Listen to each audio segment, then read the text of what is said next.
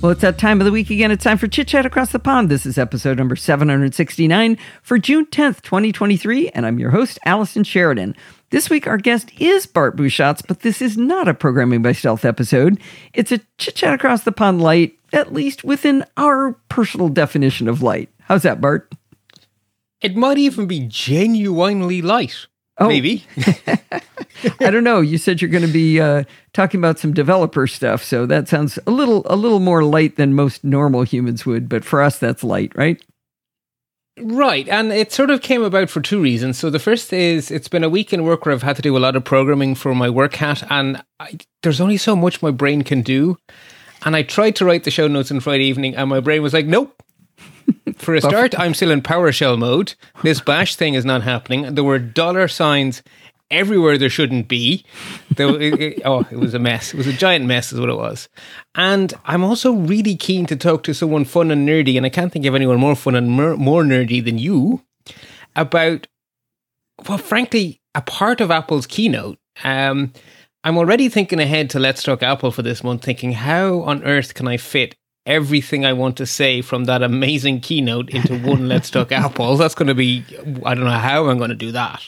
Well, you're going to take the 30-foot level, right? Or 100-foot level? 100-meter level? Right, but even when you zoom out, it's been a long time since so much has happened in one keynote. Yeah, definitely. Because they dropped a bunch of cool stuff in a press release 2 days in. Like on the Wednesday, we got a press release, some service updates. Little things like sharing passkeys with a group of friends. Basically, they Sherlocked one password for families, just on a press release. Well, we get to... they Sherlocked a feature of 1Password for families, but yeah. It was... shared AirTag. A friend of mine is waiting for me to answer a question. Actually, a listener of the show is waiting for me to answer the question of, is there any reason why I shouldn't use passkeys... I shouldn't use keychain and 1Password at the same time. And I didn't even get around to responding before. Now the answer is getting harder and harder to tell. And it's probably a good thing for 1Password. They've pivoted to an enterprise product because their focus has really shifted to the enterprise with integrations with single sign-on and stuff. Don't say that as though it's shifted away from the home and family, because that is not true. They've added. Correct. I'm saying it from the point of view of the company not being damaged by Apple adding this feature. Like, I'm saying it because I want them to survive and thrive. And if they were still dependent on only families, I'd worry. Just they're not shifted. They're not pivoted away from, which is what you said, was what I was saying. They've added. Okay, yeah, that's fair. They've expanded their they're not a one-trick pony. Correct. Yes, that is a good way of putting it. And but anyway, of course, the other. It's slightly off topic, but anyway, like I say, right, you've made my point here. There is so much in WWDC, but the bit that everyone else isn't talking about as much, I've listened to lots of podcasts, and everyone is obsessed with the "and one more thing," obviously, but they're all focusing on the hardware, which is a version 1 piece of hardware at a very high price that's not going to be available anywhere until January at the earliest, and US only at first. And I'm like, okay, it's interesting. It's more than I was expecting for a version 1 product. It's more than I thought it would be. But that like, if I may steal your analogy, that's not what blew my dress up. That sort of ruffled it a bit. Yeah. But what blew my dress up was visionOS. I was not expecting visionOS. I'm actually glad you blew my mind. Let me say again what you said, reinforce it, is everybody I've tried to talk to about it, including Steve, wants to talk about the price, wants to talk about the hardware. And it's like, yeah. That's all going to work itself out. Yeah. Just, okay, fine. I mean, that's been on a trajectory, a very, very slow trajectory to getting better and better and better, not getting much cheaper, but we could argue about what the price is versus something about 40 years ago, whatever. Sure. Let's talk about what we saw, the vision of the future. And I told Steve it was, for me, it was like the first time Steve and I talked to our friend Ron over CUC Me, which was a video, a conferencing app. It was a 1x1 inch picture of him moving at maybe 4 frames a second in maybe 32 pixels. A frame. Yeah, it was just ridiculous. And we all went, whoa. because we could see what it was going to be. And I had kind of that whoa feeling. It sounds like you did too. I did too. I absolutely did too. Because to me, this is the next revolution in computing. So you and I probably have this in common. We started computers on the command line. That was the computer interface. I started on a Mac. Oh, okay. Well, actually, I started on a teletype. Let me. You're right. Oh, okay. You've outdone me now. And cards, punch cards. And cards. Okay, no, you've really outdone me now. The floppy disks had already shrunk when I started, and they had become not floppy, so they were already an anachronism. And I really thought it was silly that they were called floppy disks. I was like, well, they're floppy on the inside. Oh, I found they're crunchy on the outside. Yeah. Armadillo. Oh, anyway, dear. Okay, so I started off life on the command line, and the closest we got to a visual interface was something called a TUI, which is where you use ASCII characters to draw a sort of a kind of a GUI with text, right? Like putting borders like around WordPerfect. things. And Yeah. Yeah, WordPerfect was like this blue screen with white text, and there was a top row of text was in yellow. Oh, yeah. And every other letter was underlined. And if you held down the Alt key and that letter, then this menu would appear, which would just be a box of characters over the other boxes of characters. And then you could use the arrow keys to pick something from the menu. And that was like a GUI-ish, right? And then the first time my mind got a little bit blown was when Windows 3.1 came out. Because you could go on your command line and type WIN and hit enter, and this app would launch that let you launch other apps. And those little apps were in floaty windows and things, and you had little icons and whatnot. That was so you saw Windows 3.1 before you saw any Mac operating systems? Because wasn't long before. Yeah, I didn't go to the Mac until Mac. But the Mac 10. Operating system in some form existed before that, right? They were certainly they coexisted for sure. And probably the Mac probably predated, because the Mac goes back to 82. 84. 83. Well, 1982 won't be like 1982. Because that was 1984. 82. Oh, right. Yeah, that was the name of that movie. Never mind. I knew it was an Orwell reference. I don't know why I thought it was 82. Anyway, okay, 1984. And yeah, no, Windows 3.1 is later than that. Oh, yeah, no, it is. Oh, yeah. Sorry, much later than that. Yeah. I literally lost a decade. It's 1992. Yeah, there we go. I lost a decade. Just poof. Well, anyway, that's okay. We forgive you. You came over to the right side. I did very, very eventually. But when you saw a windowed operating system, a true GUI, that was a step function. That was a step function. And then Windows 95 blew my mind, because in Windows 95, you never saw the command line. You turned the computer on. It made a bloom, bloom, bloom noise. A little field came up, and your icons were just there, and that was it. That was the whole computer, was this graphical user interface. Was that a mind-blowing jump or no? That was pretty substantial, actually, because Windows 3.1 was a place you went when you weren't playing games to do a few things. It was like an app with apps in it, because you had to start it by typing WIN and hitting enter. Mm-hmm. And so it was like, you'd go stick in your file drive and go C, A : and, name of your exe file for your game or whatever. And then maybe when you were done playing games, you type win to go play with Paint. Or write if you wanted to do some homework. Mm-hmm. But it was like an app that had little apps inside it. It still wasn't quite wait a minute, the computer can just be pictures? Which, of course, that was the Mac's whole thing, right? Hello, right. And up it came with pictures, right? But we didn't get that till Windows 95. And I think that's pretty mind-blowing change. So that was a pretty big change that happened in my early computing life. And the next time my mind was blown was when we replaced indirect, so the icons and the windows, you manipulated them indirectly. Your hand moved a mouse, the mouse moved the cursor moved things. So yes, your hand was manipulating the icons, but it needed an intermediary, right? You had to use the mouse to control the thing on the screen that was actually manipulating the interface. I'm just laughing because you got there so much later. Oh, slide to unlock? Okay. Like, that was, like, I still remember, everyone huddled around me in the office because in Ireland we didn't get the first generation iPhone, we got the iPod Touch. And I ordered one straight away. And it arrived while I was in work in IT services, and everyone was huddled around for the unboxing. And just the act of sliding your finger and watching zero lag on a touchscreen and having the thing open blew everyone's mind. I was like, oh my God. Direct touch, like directly manipulating an interface. That was absolutely revolutionary.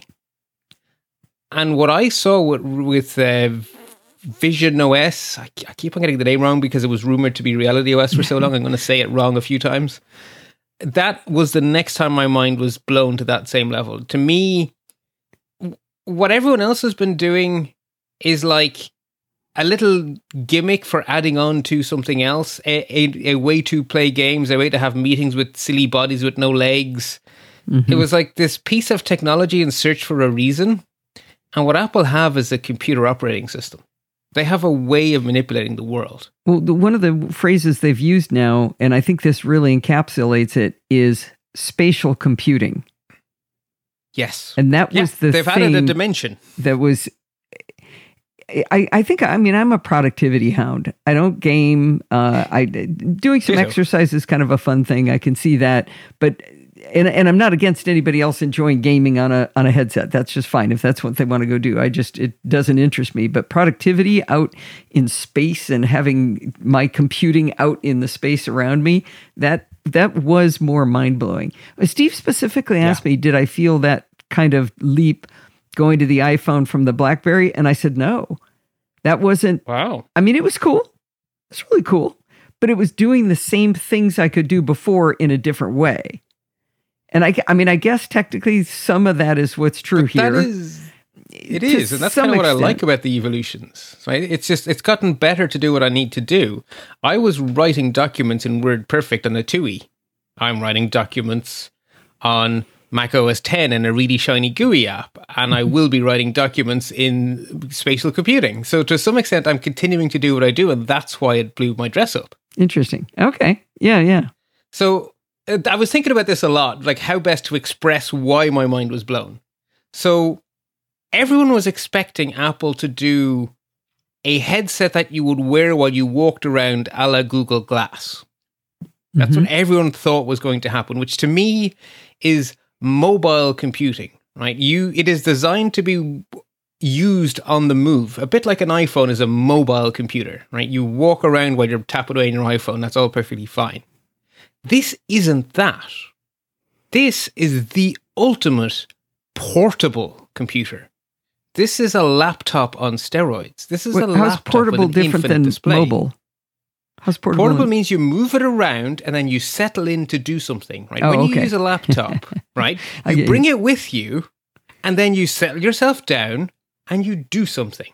So we're not going to use it crossing the street, looking down at the ground, about to get hit by a car. Certainly not this product. And Apple may do something else in the future that is also spatial computing, but more of a stripped down spatial computing, which would be some sort of glasses-like thing, which would basically be a bit like the iPhone to the Mac. Yes, it's familiar, but it's a very stripped down minimalist OS. This wasn't that. To me, this is the next laptop. Only instead of me wondering about, do I get a 12-inch or a 15-inch, I have an infinity-inch. Is it an infinity-inch laptop? It's small, it's portable, I bring it where I want to go, and then I settle down and I do something. So maybe I settle down on a standing desk, maybe I settle down on a counter, maybe I settle down on the couch, maybe I settle down in a lounge somewhere in an airport. Or an airplane. But like a laptop or an airplane, like a laptop, I settle down and I do something. And instead of me being confined to a little screen, I now have the freedom to arrange my work as broadly as possible. And I genuinely find small screens claustrophobic. I hate working on small screens. It's not just irritating, it's deeper than irritating. You feel like you're in the center seat on a 5-seat row in an airplane with your elbows touching and you tried to eat with a spork. Sorry, that's a Brian Regan joke. A little too good a description, but yeah, no, that works pretty darn well. Yeah, exactly. So this gives you all of your apps, and it immediately, you could see from the demo, they didn't start with a game or with floating avatars in a pretend meeting. They started with a really ordinary app. They showed us a music app. They showed us Safari. Yeah, they showed us FaceTime and stuff. But it wasn't a virtual meeting room where no one has any legs and everyone's pretending to be in space, a la Mark Zuckerberg's demo of software he didn't have. They showed us a well thought out. Right, but you're in a window, right? It's animated playing cards that you arrange as you wish, not right. a virtual room you're all sharing, which is way more inclusive, by the way. Yeah. It is a desktop operating system with an extra dimension.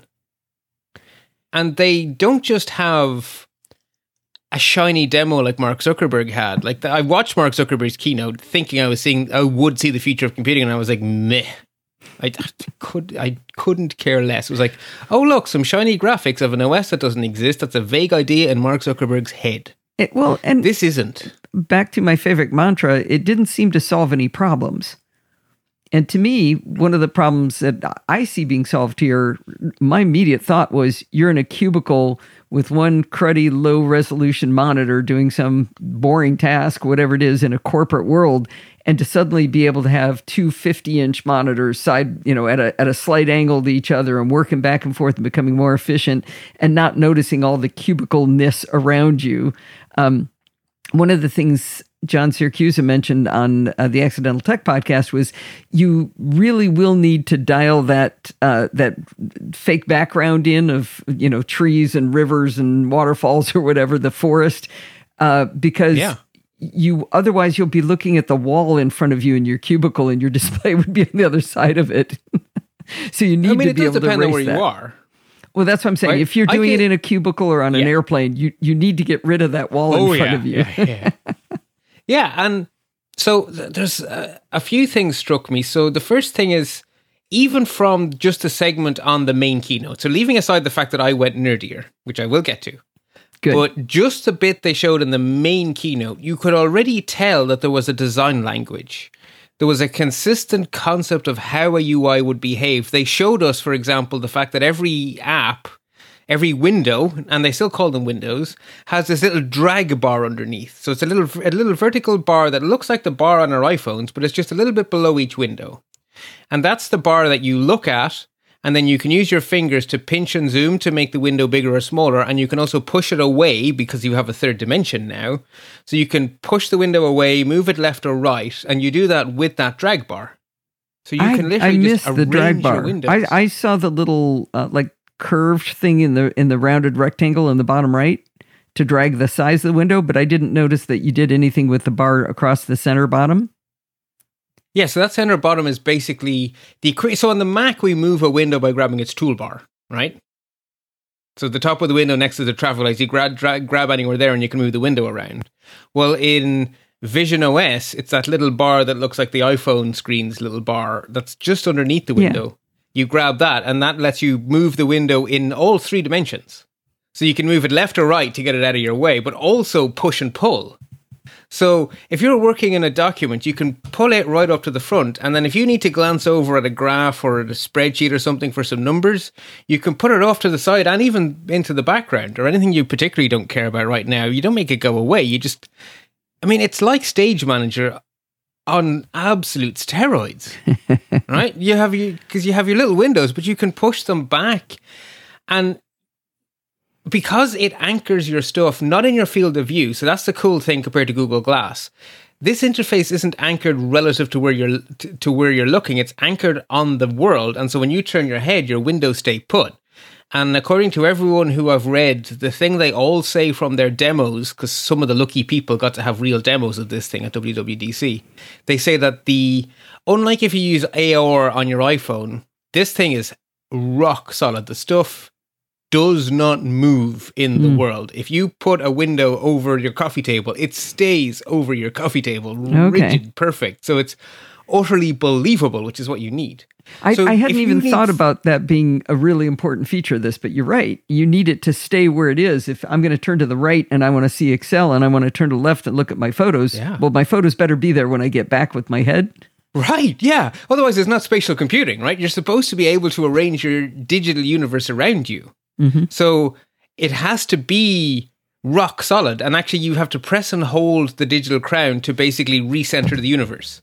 So if you have your windows spread out where the coffee table is the middle, if you want to change your mind, the light has moved or something, and you want that to become the middle, you turn to where you want the new middle and you press and hold the digital crown, and then the virtual universe shifts. And now it's anchored. So I'm sitting up on my couch and then I start feeling lazy and I want to turn 90 degrees and relax back. I might want to rotate the universe. Interesting. I hadn't heard about that. So one of the things that I probably should have gone back and rewatched the keynote if I'd realized I wanted to talk more about this, but I've gotten myself stuck on thinking a lot about when they said you can plug this into a Mac and now everything on your Mac, now you're arranging these, when you've basically got spaces, Bart's favorite thing, spaces, but you can have them all over in space out in front of you. And I've forgotten what I felt like and exactly what the details are of what you get from Reality OS without the Mac. So I know you've still got applications though, right? You've got photos. Oh yeah, it's a full computer. Things. Every iPad app. Every iPad app. Okay. Right now. So this is, you got before iPad developers OS and write Mac a line OS. of code. Okay. Yeah. So like you can run an iPad app on the Mac, you can run iPad apps on Reality OS out of the box. Okay. They just appear as Windows in Reality OS. Sorry, visionOS. Oh, I said it too. Sorry, visionOS. Yeah, we both did it because so long that the rumor mill has been telling us to prepare for Reality OS. It's just so stuck in my brain. Just keep thinking Marvel. Marvel, vision. Anyway, right. Even before a single developer writes a single app, you already have the full stable of iPad apps ready to go on day one. And that's without anyone doing anything extra. So that already tells you that this is a full-on OS already. Mm-hmm. But, and of course, everything you write in SwiftUI will be transformed automatically, because the whole point of SwiftUI, the reason Apple have been pushing it for so long, is because SwiftUI is built around the concept of it's a declarative language. So what does that mean? I knew you'd ask. I've been trying to think about the perfect way to explain it. So, do you remember in Programming by Stealth, we had a big discussion early on about the difference between using a P tag to say this is a paragraph versus just sticking two BR tags to say make an empty line. Remember, this is the light audience. So I know. So the point is, you're saying what something is. You're not saying, I need you to make it 4 pixels wide and I need you to make the text bold and blue. You're saying, this is a heading, this is a button, okay, this is a toggle. So you're declaring what you want. So you're literally saying to the computer, I want a window with 2 buttons at the bottom, I want a scrollable list in the middle, and then I want a heading above that. And I mean, obviously, there's a syntax to it and it's a bit more codey, but you're declaring what you want. And then that same declaration is used to build your Watch app, it's used to build your Mac app, and it's used to build your iPad and your iPhone apps and your Reality OS app. So that in your declaration of your desire gets translated into different pixels with different looks and feels and different responses depending on the environment they're in. Okay. And that means that even if you take a modern SwiftUI app, without the developer writing a line of code, it's not just available in Reality OS. It already feels native in Reality OS. Sorry, visionOS. visionOS. Because SwiftUI will translate it to be the way their buttons are and so forth. Okay. So do you think that their invention of Swift was actually with this kind of vision in mind? At least part of the push was. But it was also, even if this wasn't happening, so we know for a fact that there's 7 years of development into this thing. So for at least the last 7 years, we have to look back at everything Apple were doing. And they already knew they were working on this for the last 7 years. So everything from the last 7 years, we now have to reappraise. Everything they said in every WWDC for 7 years back, we should now be looking at going, what were they really saying? And they were pushing SwiftUI and stuff, and they were selling it because you had iOS, iPadOS, macOS, and the Apple Watch and the Apple TV. So they already had a lot of personas for your SwiftUI. It was already well worth your effort. But they also knew it would be even more worth your effort when visionOS came out too. Okay. The best thing about the internet is someone will go back and search that and show like a timeline of remember when they said this and then they said this and then they said this, and be able, whether the story was really there or not, it'll be built, right? True. So I can say I was already sufficiently impressed by how well thought out this UI was just from the main keynote. But me being being someone who writes code, I won't call myself a developer, but I am a coder. I obviously watch 2 keynotes every time there's a WWDC. I watch the public keynote, and I watch the state of the platforms, which is also public. Yeah, it's but less accessible, public, right?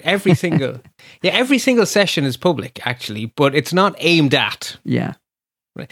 The intended audience is not the press. The intended audience is the developers, and it's notable that you don't see the same Apple people on the 2. You see the people who actually write the APIs on the state of the platforms. You don't see the famous executives, right? You don't see your Craig Federighi's and stuff. You see, lower level, more hands-on people. Anyway, there's a chapter, and the nice thing about the state of the platforms is it's actually chapterized. So when you go to it in your browser, you can jump straight to the chapter you want, and they have a chapter on visionOS. And so even if you don't watch the rest of the keynote, because it gets quite in the weeds at times, but when they jump to visionOS, they pull out of the weeds because this is a whole new OS. The developers need to be taught first principles, which is fantastic because first principles are human friendly. So they actually start by saying, they explain the concept of the UI. So they say that there are 3 atoms of content in visionOS. So most apps are going to be windows, which you should imagine mentally as a pane of frosted glass. And on that pane of frosted glass, you will paint your app. And you have all of the standard stuff, so sidebars and menus and all of the normal components that make up an iPad app, a Mac app. They're all there. They're all ready for you in SwiftUI. All of the standard controls have been adapted to make them fit in that space, and they explain how they've made the font a little bit bolder because that works better. White text they have discovered works really well in AR/VR, much better than black text, and so they've done a whole bunch of translation to make it all work. But anyway, they've done that hard work, and it's just there for you. But then, so that's one atom, is the window, which is a frosted pane of glass. The other atom is what they call a volume, which is for a constraint. It's a box. So your app can exist in a box if you have 3-dimensional content. If your app makes sense as some sort of a 3-dimensional experience, you can exist it in a box. And then the last thing you can do is an immersive experience, which is the equivalent of a full screen app. They're your 3 ways of doing things, right? It's a pane of glass, a box, and a universe. You can make a universe. I'm going to interrupt the audience real quick. My granddaughter appears to have escaped and joined us here for a second. You can say hello, and then you got to go. Hi, Rebecca. Okay, bye-bye. The live show is used to seeing that happen, but that was a special little surprise. That's very for sweet. Chit-chat. She's very comfortable on the microphone. I don't know where she gets it. I think growing up in the pandemic, I think kids are not afraid of cameras or microphones. Maybe that's what where it Granny is. was for ages.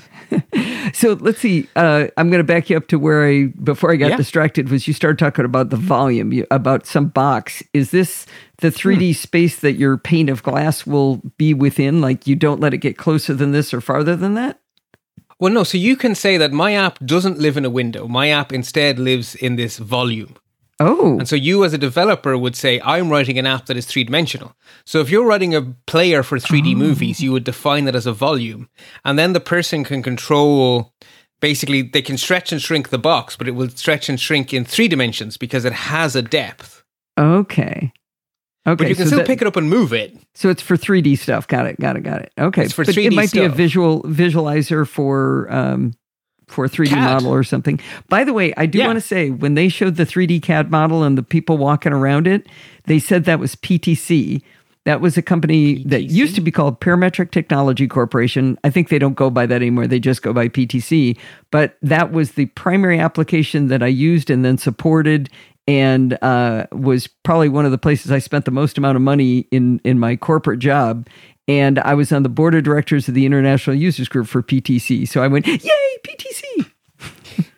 Cool. Personal excitement. Cool. So that would be an example of an application that would use the volume, but you don't have to use the volume. You can use the pane of glass if you're a 2D app. So you as a developer would decide what makes sense. So if I was writing a music player or something, I would want a pane of glass. But if I was writing a CAD app, I would absolutely want a volume. So what about the apps that they showed that have pieces that can come out, like you're watching a basketball game and there's a panel that can come out and kind of floating in another piece of space that shows the stats on the player or something? Well, give me a sec to come back to that, because I want to get the three atoms out before we zoom in a little bit more. So the third atom then is a fully immersive universe. So you can basically say, I want to design an immersive experience, which means it's effectively the full screen version in 3D, right?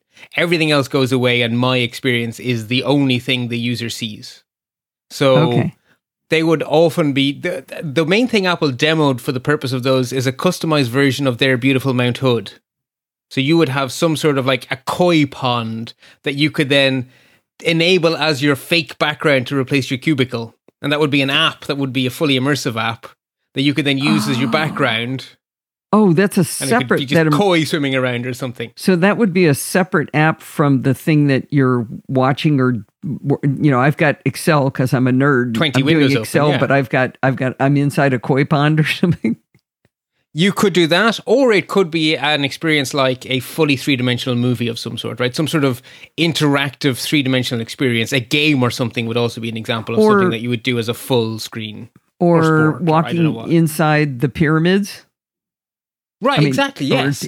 Or exploring in some sort of, or anatomy, or the possibilities are anatomy. Ooh, I want to go inside the human body. Right, yeah, exactly, right? Okay. So you endless. So they're your three big picture atoms. But if you have a window-based app, you don't have to have just one window. You can have other windows, which you should keep close to your main window so that when you use the drag bar, they'll all move together. Mm-hmm. But you can have other ones, and they will be in the Z-axis, and they will come towards the user. So any new stuff you open is in front of your main pane of glass. They're little mini panes of glass that are in front of. Now, the thing well, they said they've done a lot of research, and that you should use the Z dimension, but don't go mad. Oh, okay. So just give it a little bit of depth towards you. Okay. And they demoed it actually so I went 3 levels deep, right? So first level, public keynote, second level, state of the platform, third level, they actually have a session called Principles of Spatial Design. And they explain the computer science they've put into figuring out what doesn't work, what's easy for the user, what's hard for the user, do's and don'ts. And one of the things they say is never ever make your text 3-dimensional, and they demo it. It's awful. 3-dimensional text looks terrible. Well, you were watching it in 2D, so how do you know? Oh no, you can take a photo of something and know it looks horrible, right? Like I can take an animation of a piece of text and wiggle it left and right, and on a 2D screen I can still tell that that's not easy to read. Right? Okay. Because it looks embossed, and that's not easy to read. It's much easier to read a flat thing. Trust me. Okay. It was really obvious. They also demoed that you do not use colored text. You use colored backgrounds with white text, and they show you clearly which doesn't work. And so they walk through all of these principles of design, how many points you need to have on things, how you should put your radiuses and stuff, and they demo it to you, why it doesn't work. And when you see the do's and don'ts, you're like, okay, thank goodness they worked this out. So the developers already have a real head start here and not breaking our brains. I appreciate what they're saying, and they're probably correct in what they're saying not to do. But this is a classic place where Apple, in my opinion, breaks a lot of usability when they do things like the translucent menu bar on the Mac, where it was changing colors right to left based on the background that you have of the your background screen, and it made suddenly like white text wouldn't work on the left-hand side, but it was working on the right because it was too light on the left and dark on the right. And I don't know, they get into that translucency thing just a wee bit more than is usable for a lot of people. They have gotten much better at making that work intelligently, right? You're right. When they started doing it, it was awful. But modern Mac OS is actually, they tend to fade out very well, so it actually works. I haven't noticed it in a while, and maybe it's some of that experience that they had. But remember, it was a while before we were able to even shut the darn thing off. And it was like, oh, thank goodness I can turn that off because now I can read my menu bar. Yeah, now it's an accessibility feature, which is what it is, right? So that's important. Yeah. The other really important thing I need to say is that they made a very big point of this in one of the 3 levels deep. I don't remember at which level they got into this. This might have been state of the platform.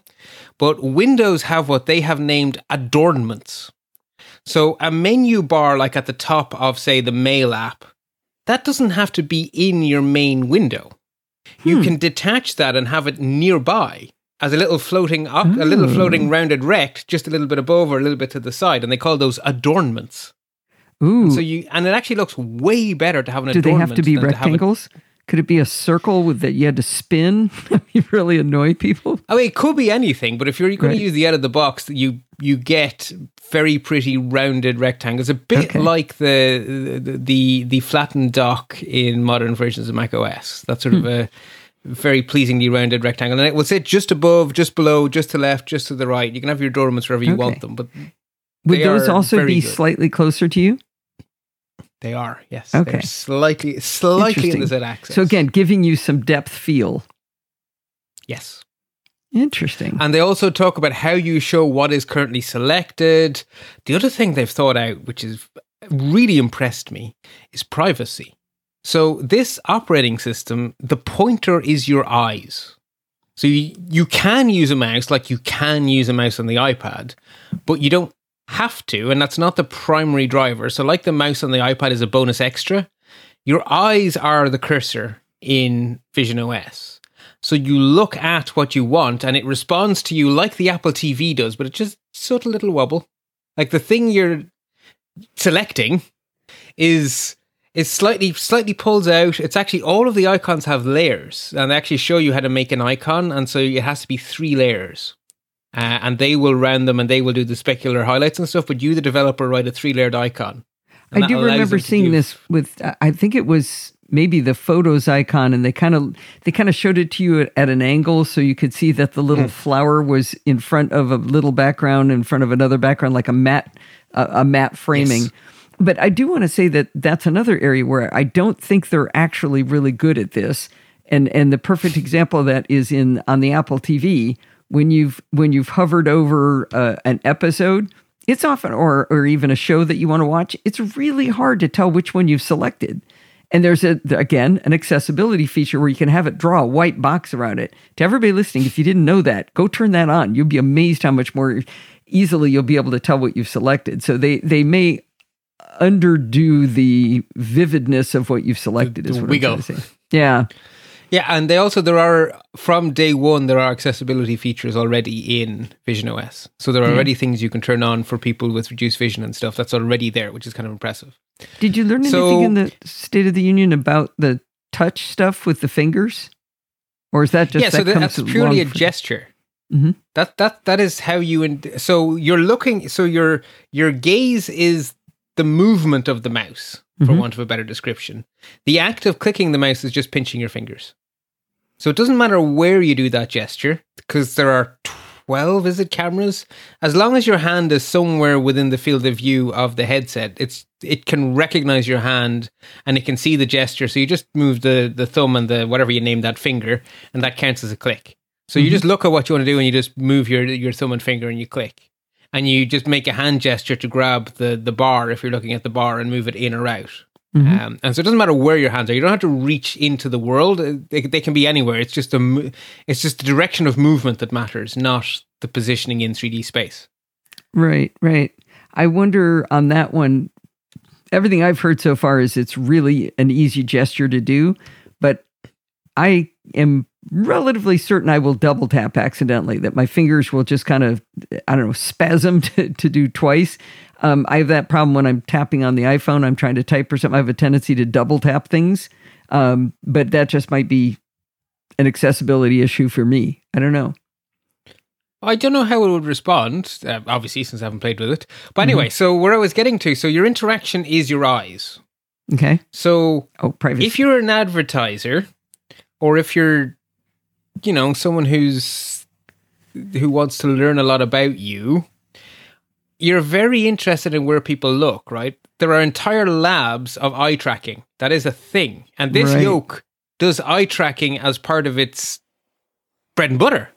Mm-hmm. But the app does not get your eye position until you make the gesture to click. Oh, so they don't see everywhere you're looking until you get there, until you select it? Until you interact. Okay. Until you actually click. So the OS is showing you what you're positioned on by wiggling buttons and stuff, but the app doesn't know the buttons are wiggling. The app doesn't know anything until you click or pinch your finger. It's just such a shame that people do evil things with that information, but I think that's such useful information to a developer to know. It took me 15 seconds to find the right button, that I went over here and I noticed this over here and I went down over there. Oh, there it is way over on the right. Oh, maybe that's an important button. I should move it to the left as a developer. And I remember talking to a company at Macworld 100 years ago where they were selling a tool that would let you do this eye tracking on your app, and it would let you see where it basically create a heat map of where people had, not eye tracking, but where people had been moving their mouse or whatever. No, actually it was their eyes at the time. But everybody told them about it was like, no, that's a terrible idea. But it's so useful. There's no reason that you couldn't have, like you can give permission for an app like Text Expander to track your keystrokes. That's a permission you give the app. And once you give the app the permission, it can read every keystroke in every app. There's no reason they couldn't put similar. What if you could do that inside Test Flight? Like if you agree to test my app, I'm gonna ask for this permission. I am going to track your eyes, but I am not going to sell it. That seems very plausible. And that is being in a beta already gives different things, right? When you enroll your device into a beta, different things happen. So that's entirely within Apple's security model. That doesn't break anything. But in terms of the day-to-day, the fact that Apple are already thinking before the thing has even launched to the public about how to protect your privacy, that immediately made my mind go, okay, this is not a half-baked demo. This is very clearly a mature, an operating system with a lot of thought in it. And it's also, the more I watch the in-depth, so the third level deep of videos, these people have been using these APIs to write apps. Because they talk about when we did the music app, when we did the photos app, when we did, and they were talking about how they chose to use the APIs, and it's really clear that these are people who have been working in this environment already, and now they're sharing with the developers this amazing toolkit they've already been using. So I was the lessons that really impressed me. That's interesting. Yeah. So they started with the music app and then started mutating it, I assume, to the new language. Yes. So that is vision. Exactly. And so so you should think about it. So remember I said that the point of Swift UI is that it's a declarative language. So you declare what something is. But each declaration has optional attributes. And those attributes are not the same across all devices. So that is why on the Mac, the same Swift UI code does slightly different things, because you on the Mac can say, well, the Mac has a concept of a menu, which the iPad doesn't. Therefore, my Mac app has these extra optional bits of the UI that are only going to be visible on the Mac.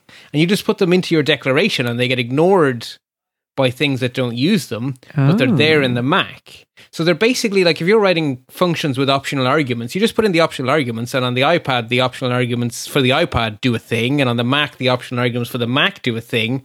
And in visionOS, there's different sets of optional bells and whistles that you can add to your declarative UI to say, and on RealityOS, I want you to So I want you to draw me a menu that has a copy button, a paste button.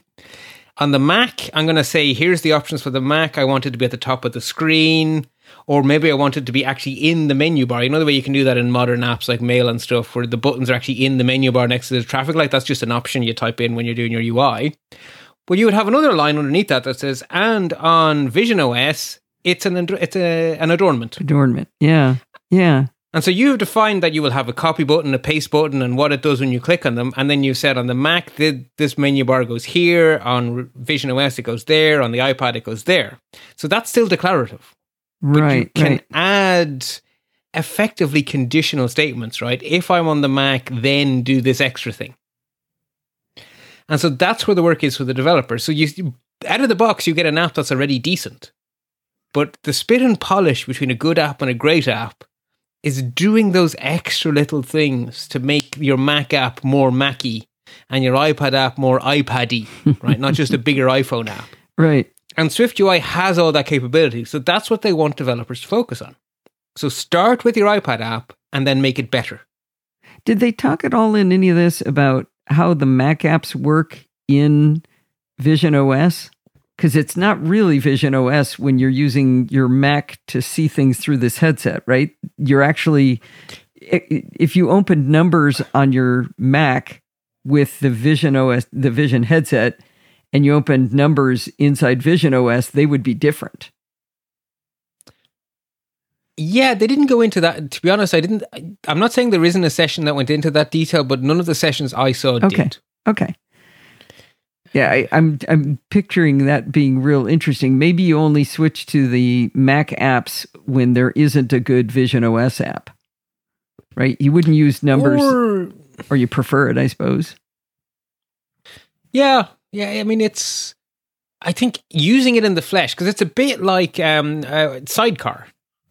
It reminds me a lot of the Sidecar feature, right? Where you can just bring your iPad next to your Mac and it becomes an external display. Well, in this case, you look at your Mac and you just sort of take its screen and then you have an external display for your Mac in visionOS. Just kind of like Sidecar, where suddenly you have Mac apps on an iPad. Now you have Mac apps in visionOS. I'm just picturing take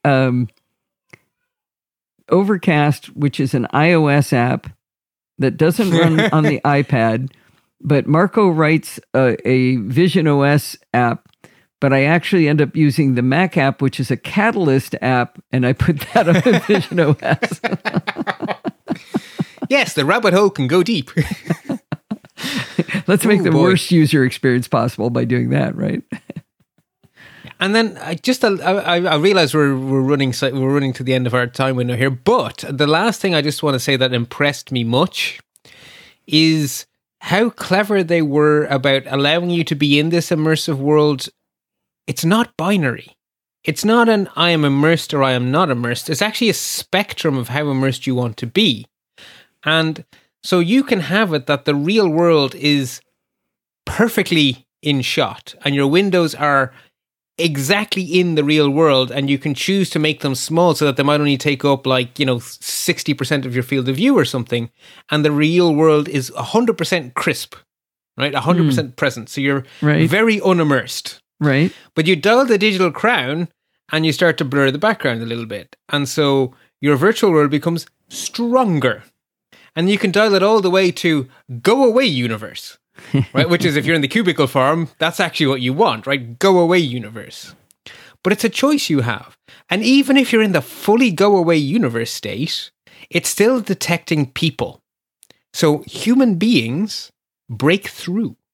Gruber described it as being like a force ghost. He's a Star Wars fan. But not a spooky ghost. He was very careful to point out, like a force ghost, but not spooky, is how he described it in his piece. But the people who walk into the room break into your virtual world. And so you're never completely isolated. You don't have this thing of being scared witless.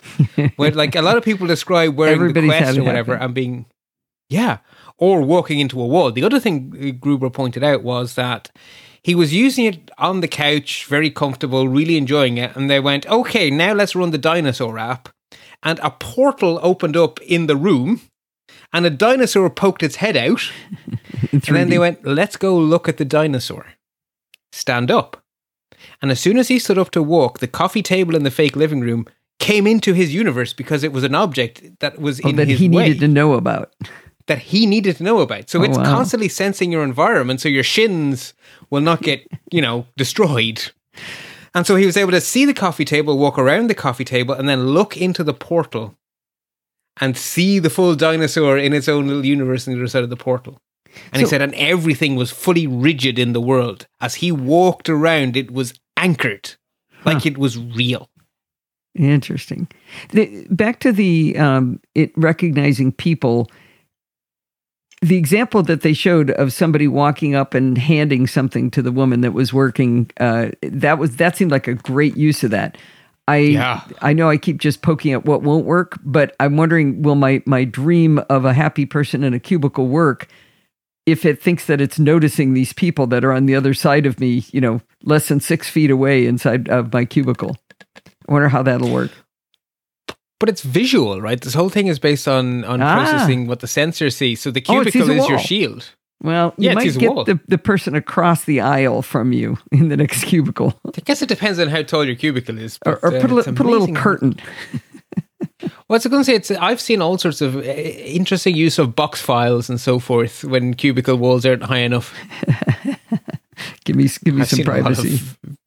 I've seen a lot of So it is surprisingly well thought out. And the other thing, of course, right? So from your point of view in the virtual universe, having the people break through and having the physical shin dangers break through is obviously for your benefit. Mm-hmm. But there's the inverse, right? I'm sitting I'm working from home. I'm sitting in my office and I'm staring at an empty wall. I've gotten rid of my very expensive Mac Studio display. I don't need it anymore. I now have infinity space. I'm working away at my desk. I'm using my keyboard. I'm using my trackpad because that all works fine. And my darling beloved walks in and I see him. But how does he know how deep I am in another universe? Mm-hmm. Well, that's why they put your eyes on the screen on the front of the darn thing. And the representation of your eyes goes from crystal clear, your eyes, which means I am in the least immersed mode, to barely recognizable, completely blurred out eyes, which means I am completely immersed. I have this thing dialed up to 11. And so it's actually very obviously visible to the person how deep you are in virtual reality. Okay, so that how deep you are doesn't change because the person walked into the room? I thought it did. All right, so when they become a Force ghost, your representation of your eyes will also change to show that you have seen them. So they work in unison. Okay. I don't understand this Force Ghost reference. I don't know what that is, so I don't quite know what you mean. But okay, ghost. It doesn't matter what kind of a ghost, right? In Star Wars, but when the person walks in, is a ghost. When the person walks in, you notice them, and that would start to clarify your eyes to them. Precisely. So when the headset notices the person, two things happen. They appear in your view, and your eyes become more crystal at the same time in lockstep with each other. So they're unlikely to see the fully blurred out view. Well, they will while they're more than 6 feet away, right? I can't remember whether it was 6 feet. There's a distance that they walk into to break through. Got you.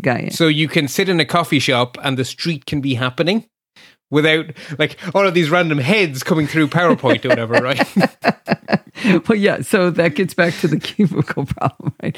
That'll be that'll be an interesting difference. The thing I liked, again, what we've been talking about here is that it captures the imagination. What you'll be able to do with it, where my imagination wasn't captured with the other ones. You know, someone else's imagination was, which was a bunch of floating avatars with no legs where, you know, Bob is a dinosaur and Sally's a hula girl, you know, or vice versa, you know, nothing wrong with that. That's not an imagination that's got any value to me. Ditto. To me, that's the thing, right? What am I going to do in spatial computing? Everything I do on my computer, I'm going to do in spatial computing, and I'm probably going to discover some bonus extras.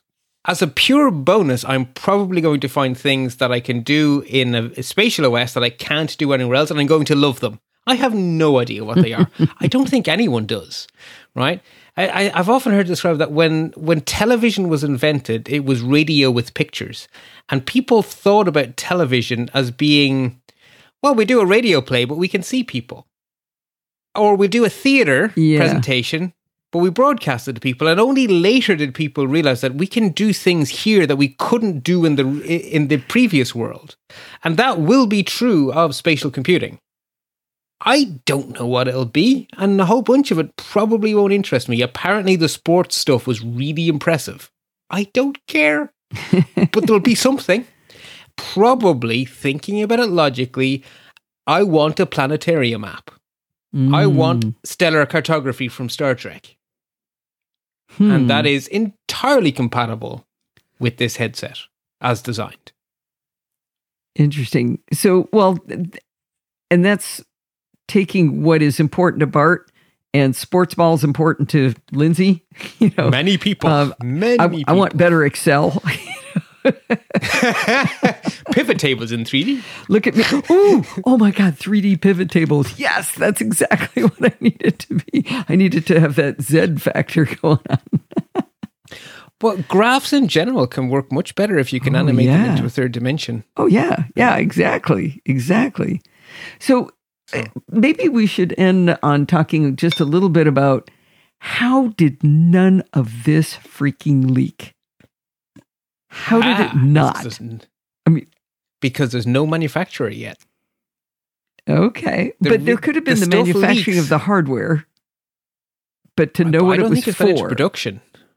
But I don't think they have demo units, which means that they're handcrafted, right? There's whatever. Johnny Ives's lab still exists, right? Johnny Ives has gone off to do his own thing, but Johnny Ives's lab still exists. So they have manufacturing equipment to fabricate one-off prototypes. So they would have been building in-house these things.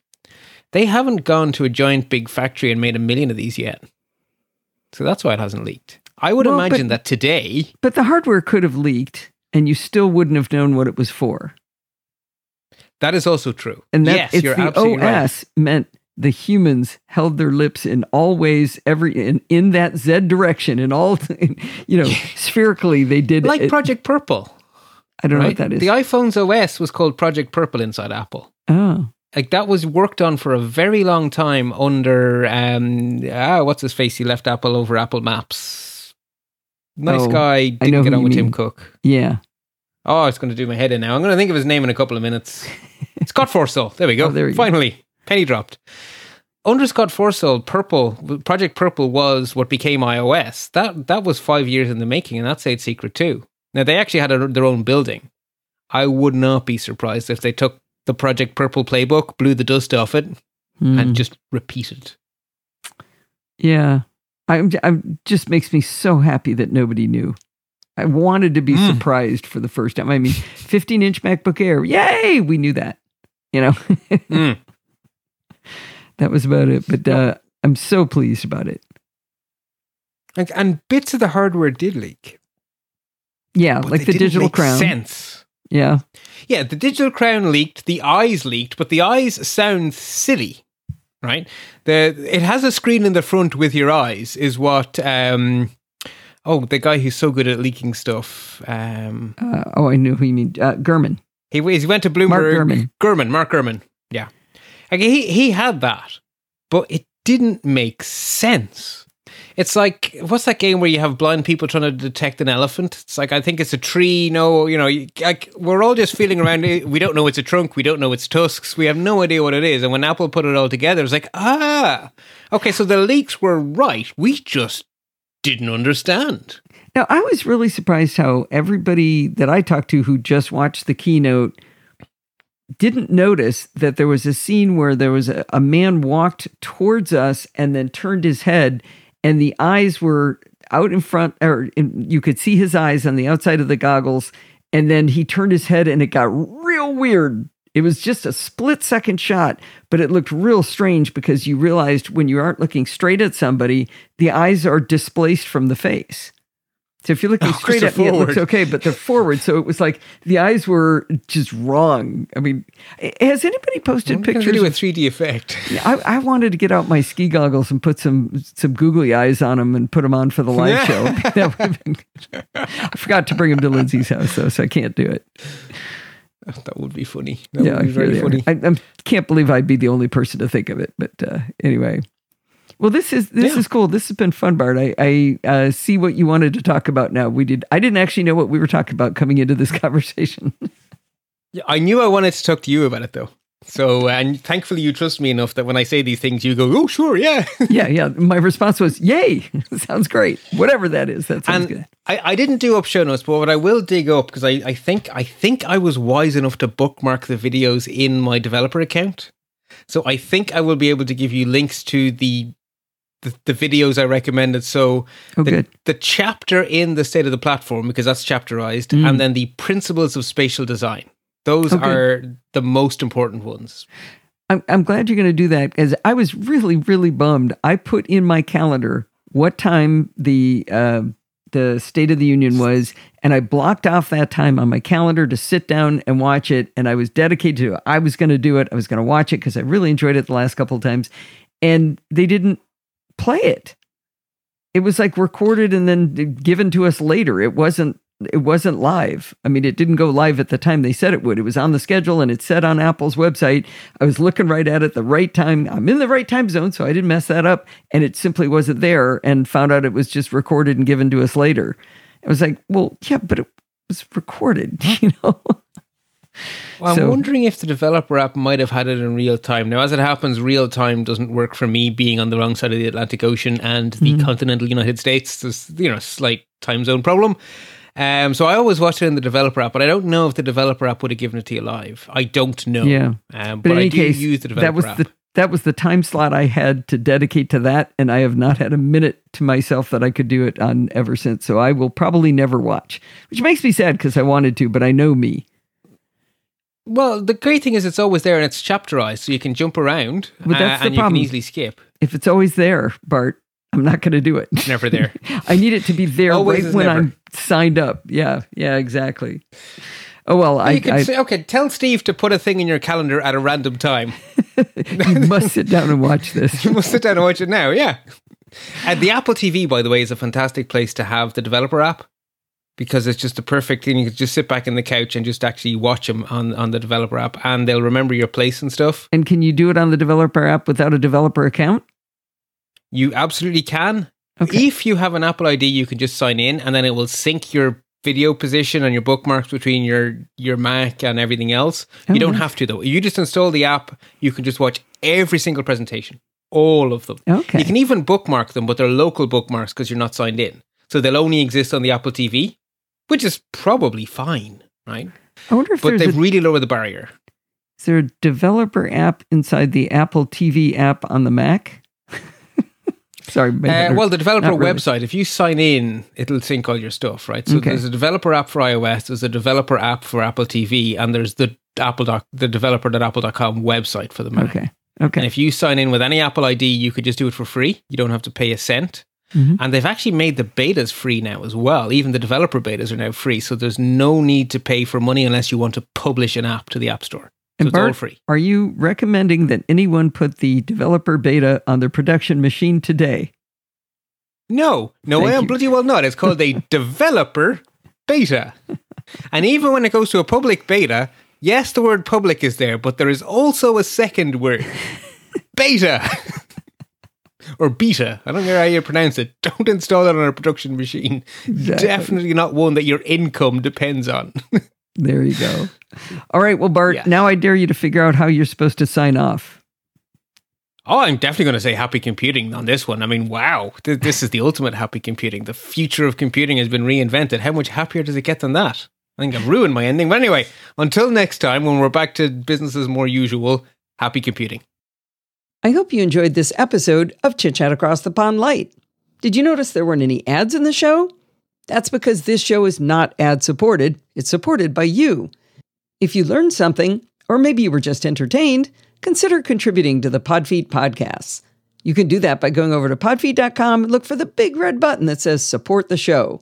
When you click that button, you're going to find different ways to contribute. If you'd like to do a one-time donation, you can click the PayPal button. If you want to make a recurring contribution, click the weekly Patreon button. You're only charged when I publish an episode of the NosillaCast, which, let's face it, it's every single week, so I don't charge Patreon for Chit Chat Across the Pond Light or Programming by Stealth episodes. Another way to contribute is to record a listener contribution. It's a great way to help the NosillaCastaways learn from you and takes a little bit of the load off of me doing all the work. If you want to contact me for any reason, you can email me at allison@podfeet.com, and I really encourage you to follow me on Mastodon at podfeet@chaos.social.